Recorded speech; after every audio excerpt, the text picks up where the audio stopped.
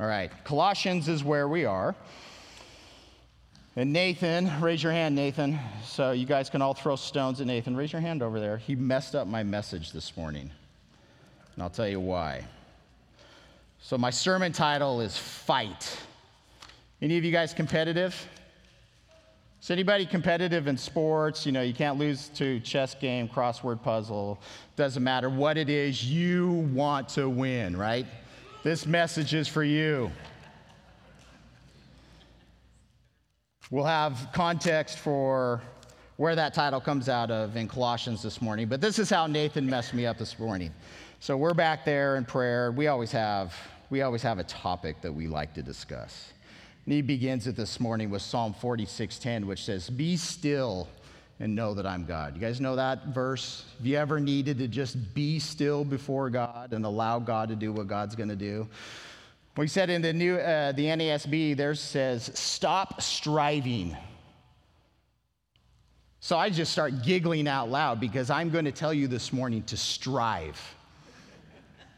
The Bible tells us to not strive and to strive. We're going to give context to that this morning. But here's the main idea. When in our work, in our energy, in our fighting, in our competition, as we engage in our relationship with the Lord and with other people, there's an idea that we need to put forth as much effort as possible. And again, we're going to give definition to it because the Bible gives us the definition that energy, that effort is in Jesus and for Jesus alone. This isn't self-effort. This isn't putting forth your effort and your energy and yourself. This all revolves around who Jesus Christ is, who he is in us, and who he is working through us. But again, as Nathan brought up this morning, this whole idea of be still and know that I'm God, stop striving. You know, we looked up the word this morning, and it has this idea of just let go, release, relax, chill out. And we're going to begin here this morning because as we look at this Colossian church, it's kind of like an unpopular community. Nobody knows about it. So if you tell people, if somebody asks where you're from and you say Alpharetta or you say Cumming or you say Roswell, people just look at you like, where? So where do you tell them that you're from? Atlanta. Everybody knows that you're from Atlanta. But nobody knows anything about Alpharetta unless you live in this community and you're familiar with it in some fashion. Same thing with the Colossians. This community, nobody knows about it. It's kind of in the middle of nowhere. It's off the beaten path. They're tied into larger communities. But this letter that Paul is writing to them, he's writing not to the unsaved, he's writing to those that he calls them, you're holy, you're saints, your brothers and sisters in Christ. And getting into this idea of you are the ones who have let go. And you know and you understand that one, that you're created. You've responded to that. So this community, again, this is filled with Greco-Roman paganism and all of their culture and all that it means. There's a very large Jewish population there, so there's a knowledge of this proclamation in the community that there's one God in opposition to the multiple gods of the Greco-Roman culture. But there's individuals that have responded to the information about Jesus Christ. They've heard about God's grace. They've heard about the message of the gospel. They've expressed faith. They're expressing love to one another. They're expressing hope in the promises that God has given to them. And as Paul is writing to them to encourage them, not to tear them down, but to build them up and encourage them in their faith, he said, I thank God for each and every one of you, that out of the world that Jesus has brought you to himself. And then we sat in his prayer last week as he's asking God to help you to mature, that God would bring you into life's circumstances that will cause you to experientially know your Creator. Do you not want that? I mean, again, we sat in it in prayer this morning. We sat in it in worship. God, show me your glory. I want to know you. I want to experience you. I read all these accounts in the Word of God. God, I want that. But have your way among me, Lord. Whatever your will is for my life, whatever you need to do in me and through me, let your will be done. I bring all of this up because as Paul is expressing these ideas of, one, their response to the gospel, two, his prayers for them, he now begins to talk about the Son of God's love.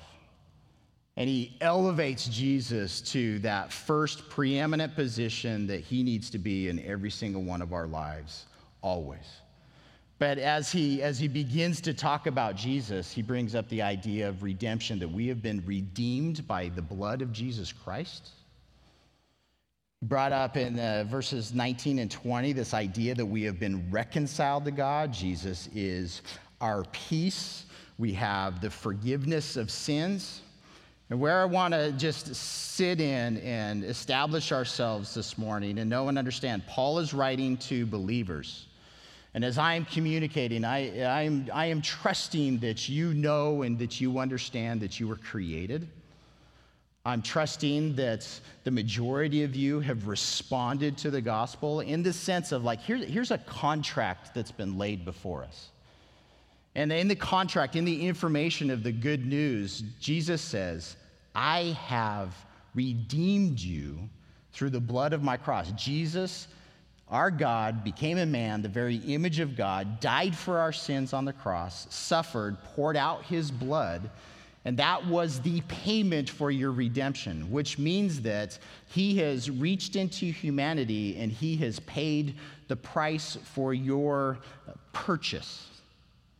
As we talk about his cross and the blood of his cross, this is all wrapped around his work and his work alone. But he sets this contract before us, this New Testament, this new covenant, and has all the parameters of everything that he has performed. But he tells us and offers to us, do you want to sign your name on this dotted line or not?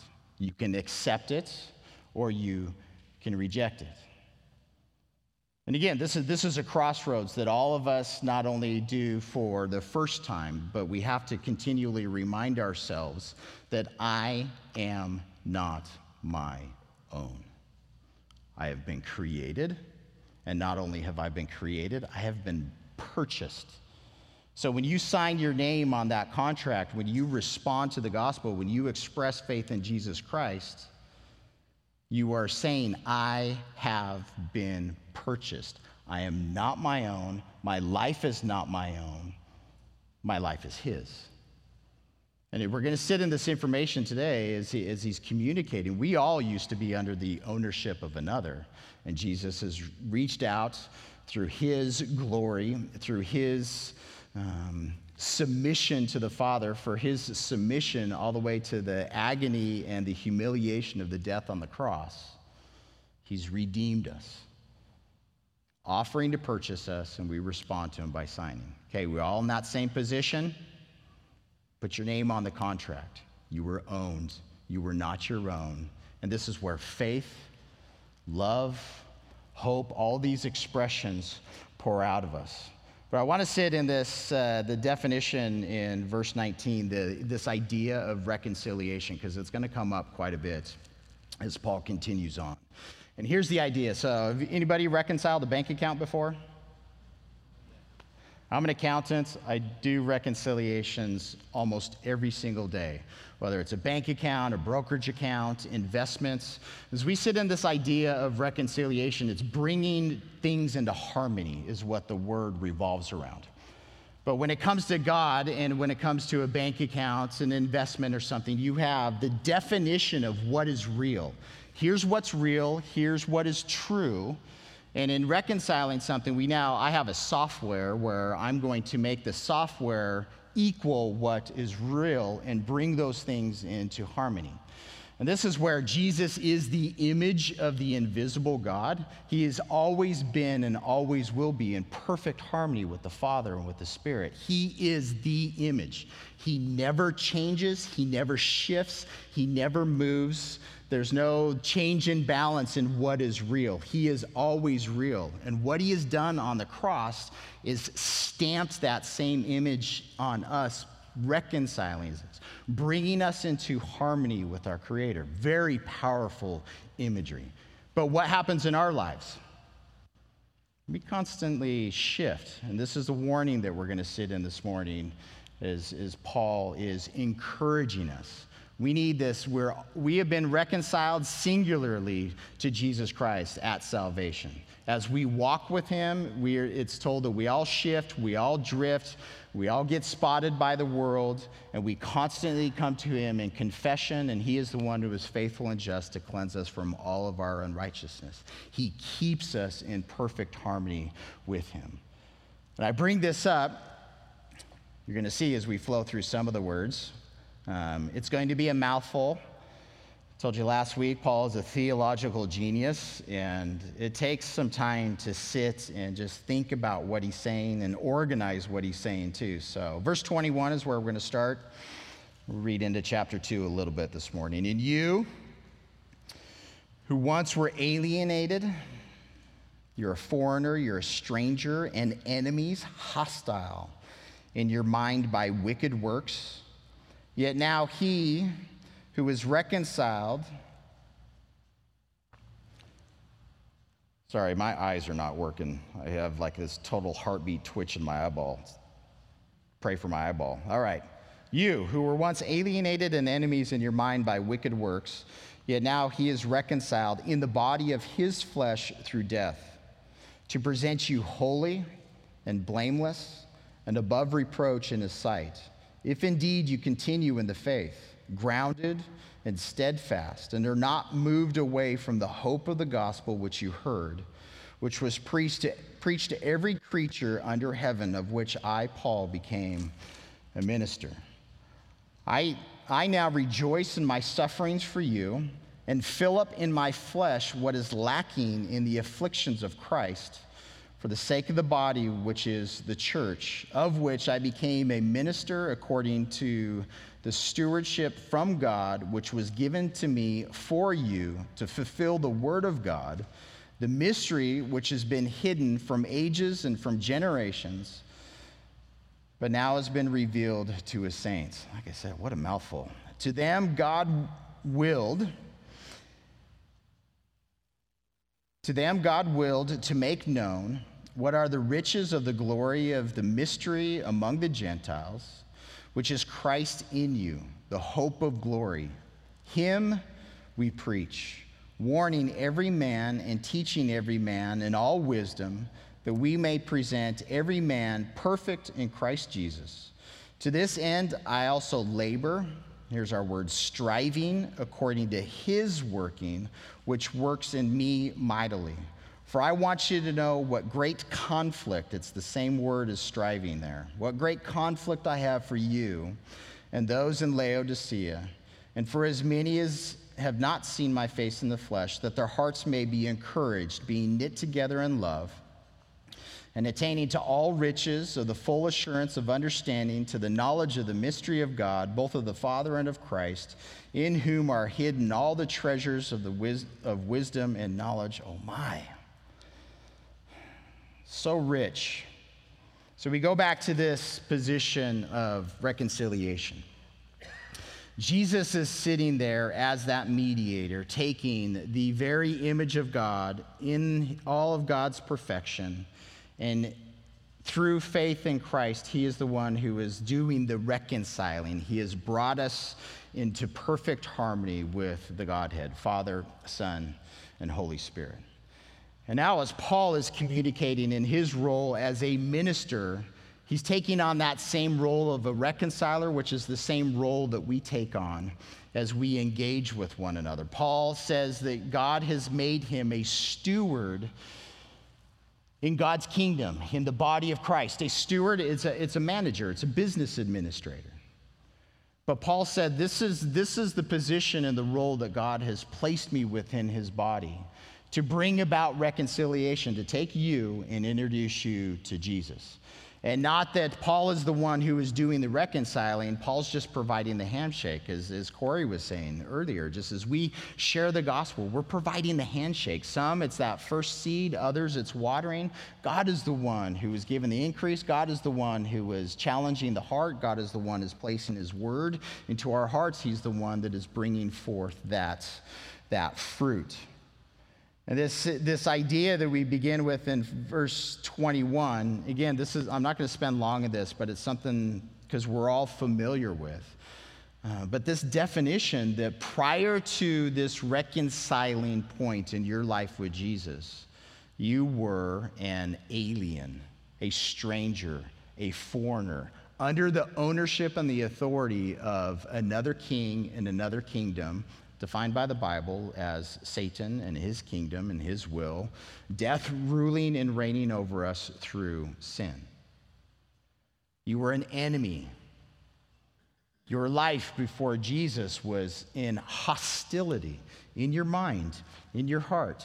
Again, we have to take these things with caution. We don't want to just paint everybody as, the worst sinners and gross and disgusting sins and all this kind of stuff, but just this reality of definition. You were unholy, you were blameworthy, and you were reproachable before God. And what it is that Jesus has done for us through faith in him, through his payment on the cross, is he's caused us to be the exact opposite of everything that I just said. As our priest, he is the one who has made us blameless. You're spotless. Right? Just sit in this reality. You know all of your sins. You know your issues. You know what you don't like about you. You think you know what other people see in you, and it bothers you, yeah? When God looks at you, what does he see? His image. Does that not cause you just to be still and to cease and to stop freaking out? We all battle with our insecurities, our emotions, things that bother us about ourselves, things that bother us about other people. We sit in all these definitions, allowing all these other people to define who we are, and it has nothing to do with reality, because our new reality through faith is the image of the Creator. And it's one of these things that just this isn't just theology talk. This isn't church talk. This is what's real. As we look in the image of the mirror, we don't see reality. We see through the fogged up mirror, and it's dim, and we think we see what's true. But we have to sit in these definitions. You're spotless. You are above reproach. The enemy accuses you before the Father day in and day out. Look at what they just did. Look at what they're thinking. Look at what they're saying. Look at what they're doing. Look at how they don't image you. And what's the Father's response?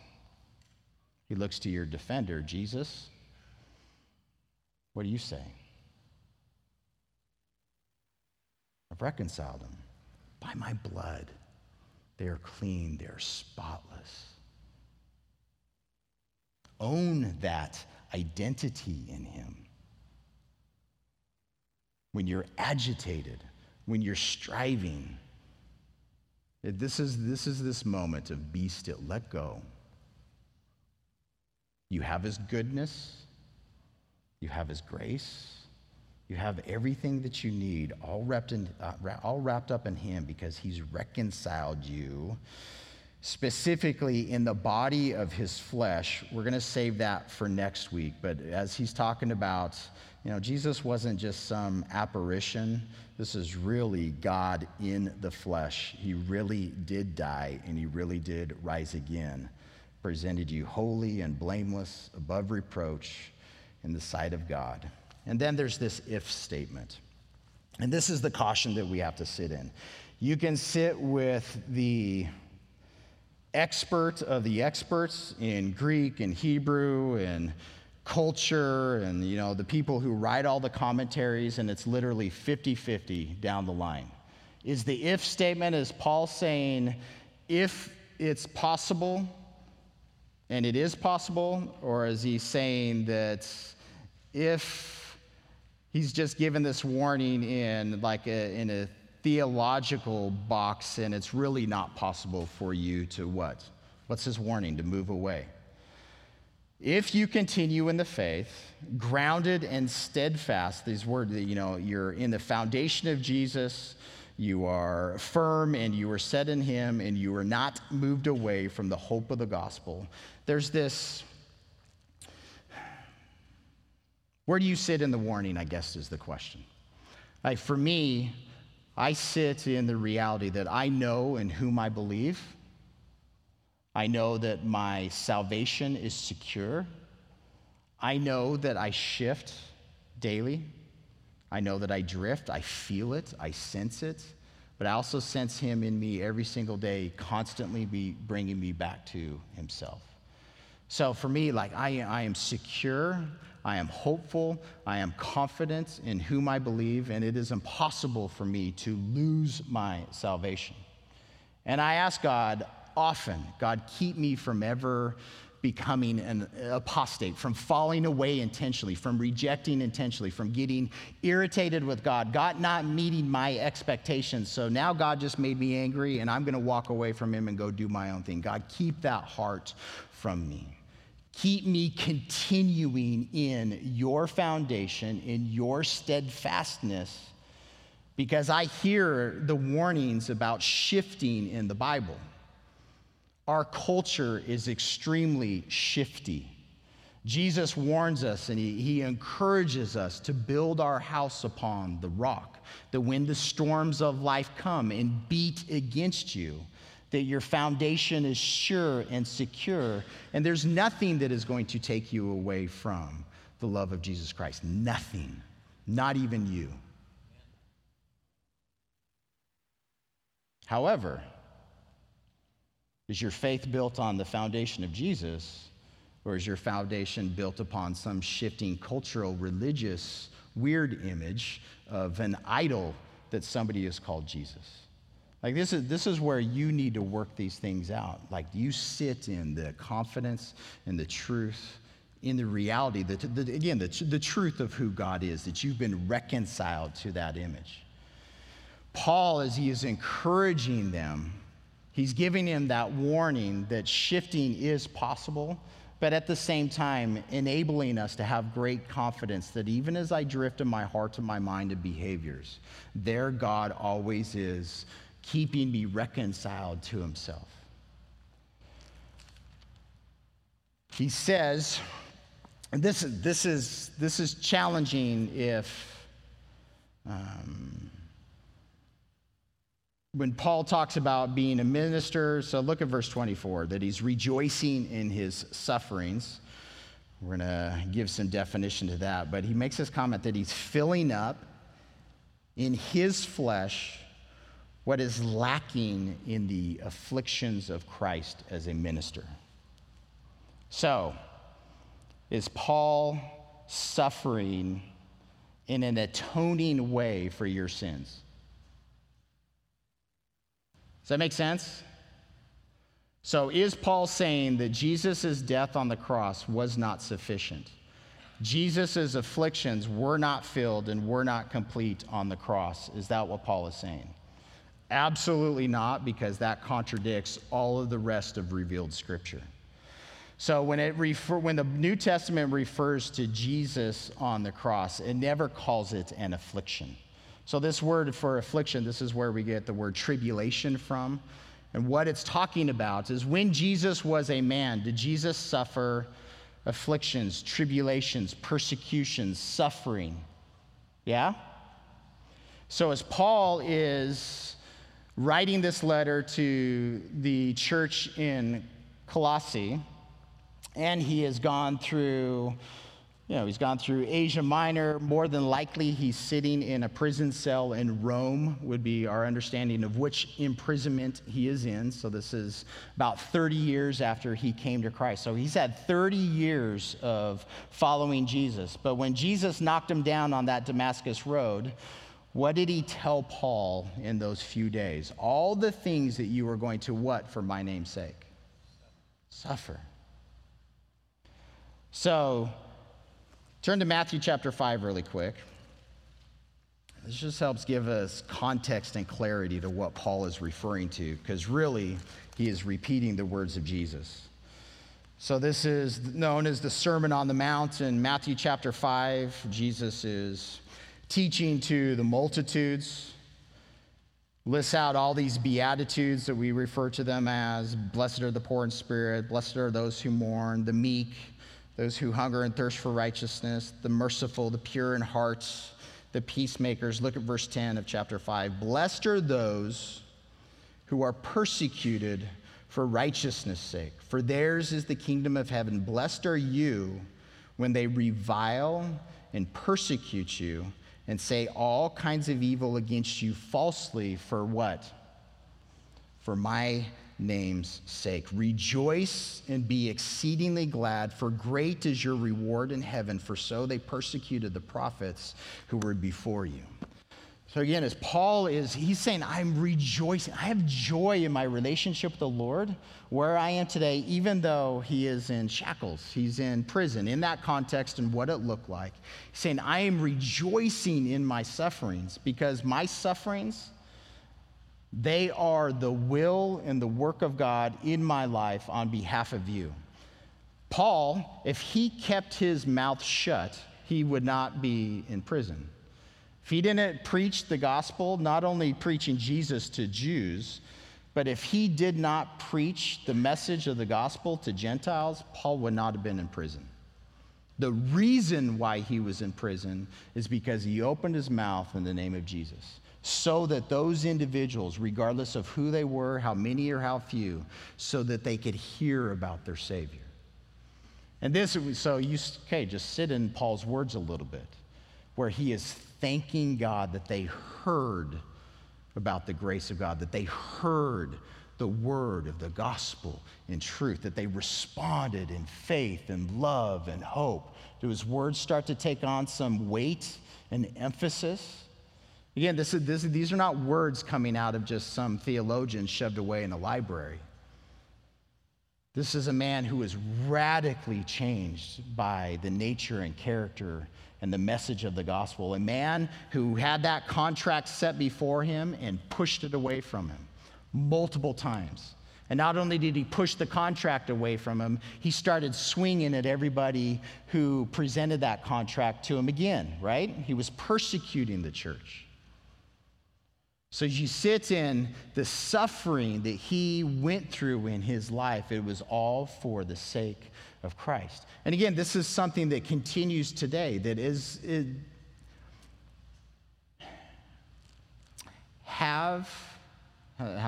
what's the right tense? Has Jesus taken you down a path that has caused suffering in your life because of your relationship with him, yes or no? That's what Paul is saying. What is lacking in the afflictions of the body of Christ? There's always more to endure. There's always more to be done. There's work to be done. And as you do the work that Jesus has for you, you will endure suffering. People are going to hate you. Your family's going to turn their back on you. You are going to be ridiculed. You are going to be mocked. You are going to be maligned. But Jesus says you're favored and you were fortunate. Happy are you when they persecute you, when they revile you, when they arrest you, when they stone you, when they cut your head off, when they leave you out of all the reindeer games. Happy are you, because great is your reward in heaven. And all of this is revolving around your relationship with Jesus. But what's Paul's purpose in the suffering? Like, why go through all is it worth it? Is it worth it? A lot of people would say no. It's not worth it to be alone. It's not worth it to be ridiculed. It hurts for people to make fun of me. It hurts for people not to like me. See, it's easy when we get in a group where we're all like-minded, right? But you get out into the world and you mention the name of Jesus. Lincoln wore his Jesus shirt in the airport, and oh, you're one of those, and gets into this whole, lady, I'm just trying to get on the airplane. Leave me alone, right? It's not comfortable. And that's where the warning about not shifting, not moving away from the reconciliation. Why would we move away from a blameless, spotless, unreproachable position in the image of the very God. When we sit in clarity, I would never willingly do that. But my flesh is stupid, and I drift. Again, this is where all the it is worth it, because this is the only thing that matters. Why Paul began with Jesus, right? It's Jesus first. It is all about Jesus. It's all his work. It's all his effort. It's all his energy. He's the one that's purchased us. You are now him. Paul begins to talk about us, others, who we were outside of Christ, yet what Jesus has done, and now he's talking about himself and the effort and the energy that he has put forth. It is for the singular purpose that Christ would be formed in each and every one of us. What is he going out into the world and doing? Him we preach. Not your politics, not your opinions, not your hobbies, not your sports, not your fanaticism, not your personality. We preach Jesus, and we preach him crucified. The gospel is the power of God unto salvation. The just shall live by faith in him. We trust him and walk with him. The whole goal, everything that we do, the whole reason we are gathered here this morning is in response to our Creator. You're not here to listen to me. We're here to fellowship with him. We're here to sing our songs and the songs that he has placed within the transformed heart to just pour these things out. We are here to fellowship with one another. We're going to sit in these words until Jesus comes back, because this is how I know him. Again, you sit in the words of Paul. When I just read through them, I go cross-eyed just reading them. But when you sit in just quiet meditation, and it's like, ladies, just examining your diamond ring. You've got this wedding ring on, and, you'll see it sparkle every now and then. But when you really just pause and look at that gem from all of its different facets, the glory of light that radiates out of this rock. And again, this is what we're talking about when we ask to see the glory of God. God, I want to see you in all of your facets radiate, not just in my life, but in all of our lives. May Jesus be made known in each and every one of us and through each and every one of us. Paul says it's him that we preach. There's a warning and admonishment. So there's the warning, which is the consequences. It was just when we went to the men's conference. When you get off the 285 and get onto the 20, there's about 30 gigantic signs that's, this is a sharp curve, speed limit 65, you better slow down to about 20. It's got big old pictures of the semis rolling over. Now, do I look at those warning signs and say, what a bunch of jerks? I can handle this quarter. It's 65, no problem.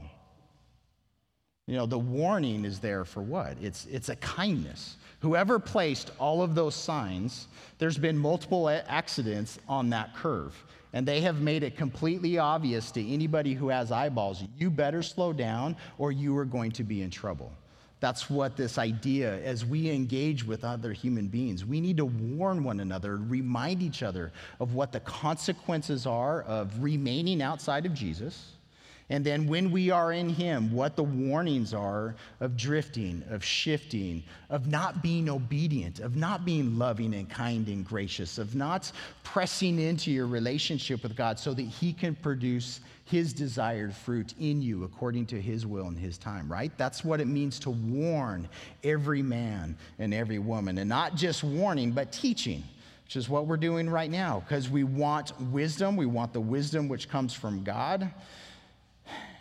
And just as Jesus has presented you reconciled before the Father, the work of a minister, and all of us are ministers to one degree or another, the work of a servant of God is to help others to be reconciled to God, to present your fellow brothers and sisters before God as spotless. Here, Paul is working, he is laboring to present every man perfect in Christ Jesus. And that's through the counsel of God's word, that's through its teaching, that's through the actions and behaviors of Paul in the lives of others. And again, this exhortation that we have. So verse 29. This is why he labors, why he toils, why he strives, and where I got the word fight from. It means to struggle, to fight, to strive, to wrestle.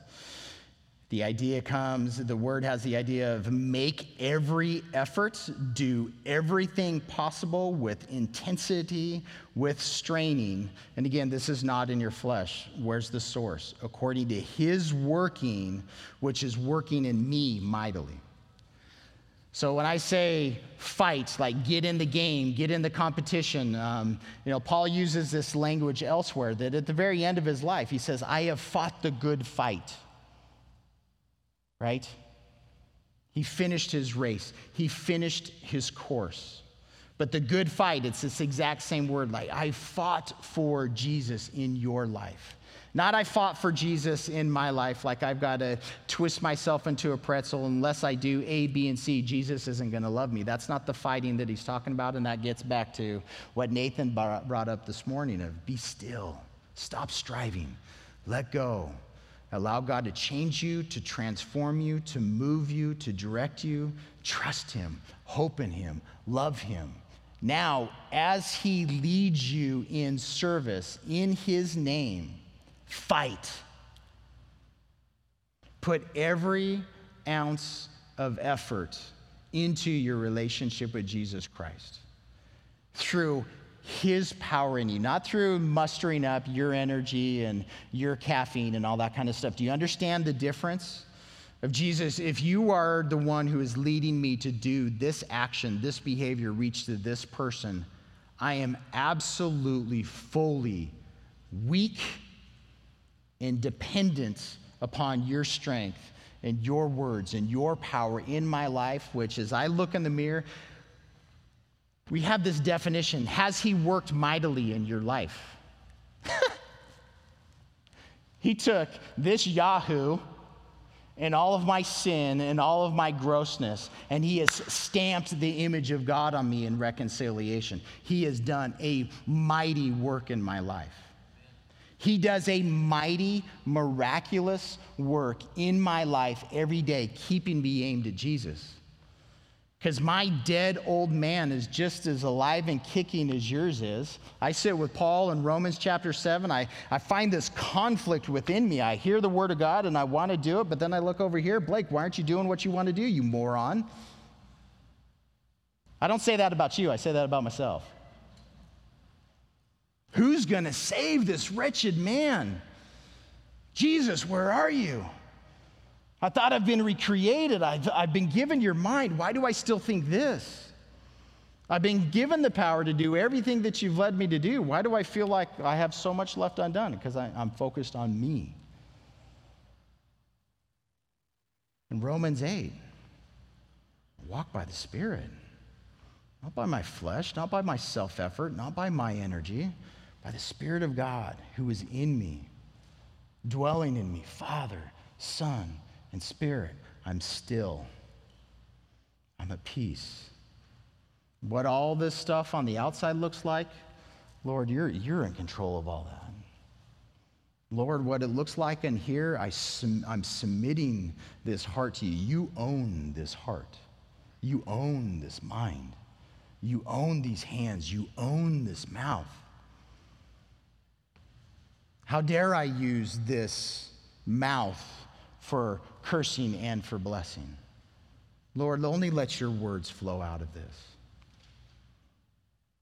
Out of the mouth, out of the heart, the mouth speaks. Lord, whatever's going on in here, you fix all of this. You transform this heart. You write your word upon this heart. You give me the ideas that, lead me in my prayers, lead me in my activities, and I will trust you, trusting that as I put forth effort on a daily basis, it is according to the mighty work that you've already done in me and according to your mighty power that is working in me today. Lord, help me to see that person through your eyes. Help me to speak to them, not my opinion and not my sarcasm and not my words, but Lord, they're yours. I want them to know you. I don't care if you know my name. I don't care if you know the name Calvary Chapel, Chuck Smith, any other popular pastor. I could care less. I want you to know Jesus. And the only way that you know him is through this. This is how I know him. Yeah, and there's a saying that all you need to be a Calvary Chapel pastor is a pair of blue jeans and a Bible. You don't need me.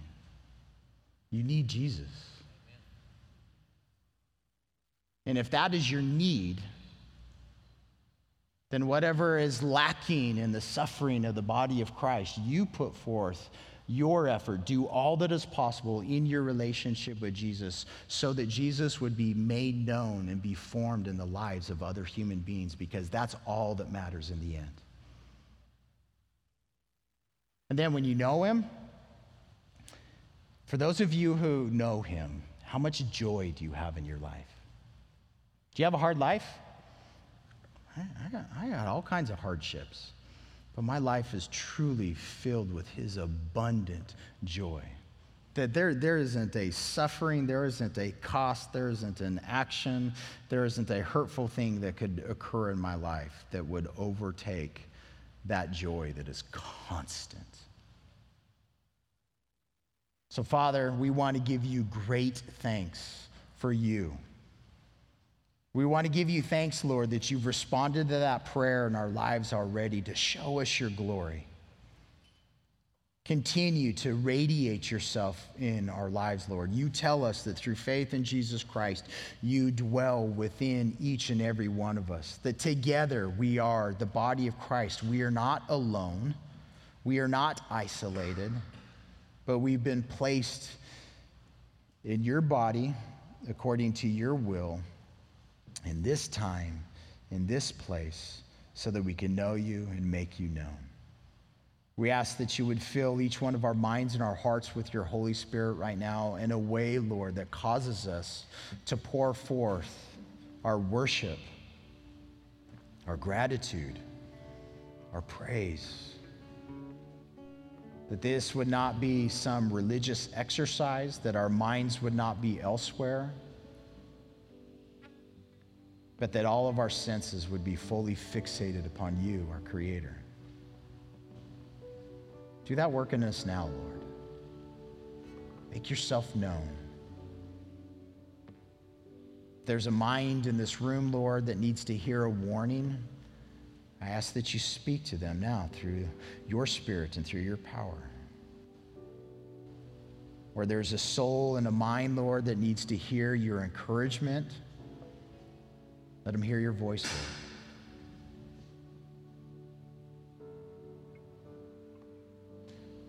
Or there's a soul, Lord, that's timid about doing the work that you've called them to do. May you well up within, in them, that godly fight, that good fight, the fight worth fighting. That you give them the energy, Lord, the power, and the trust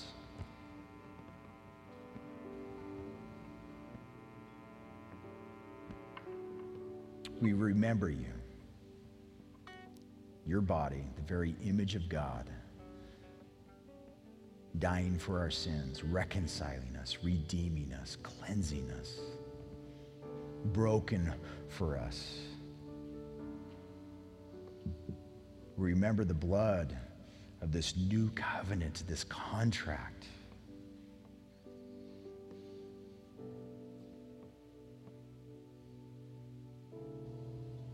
Show us your glory. It's in Jesus' name we pray. Amen.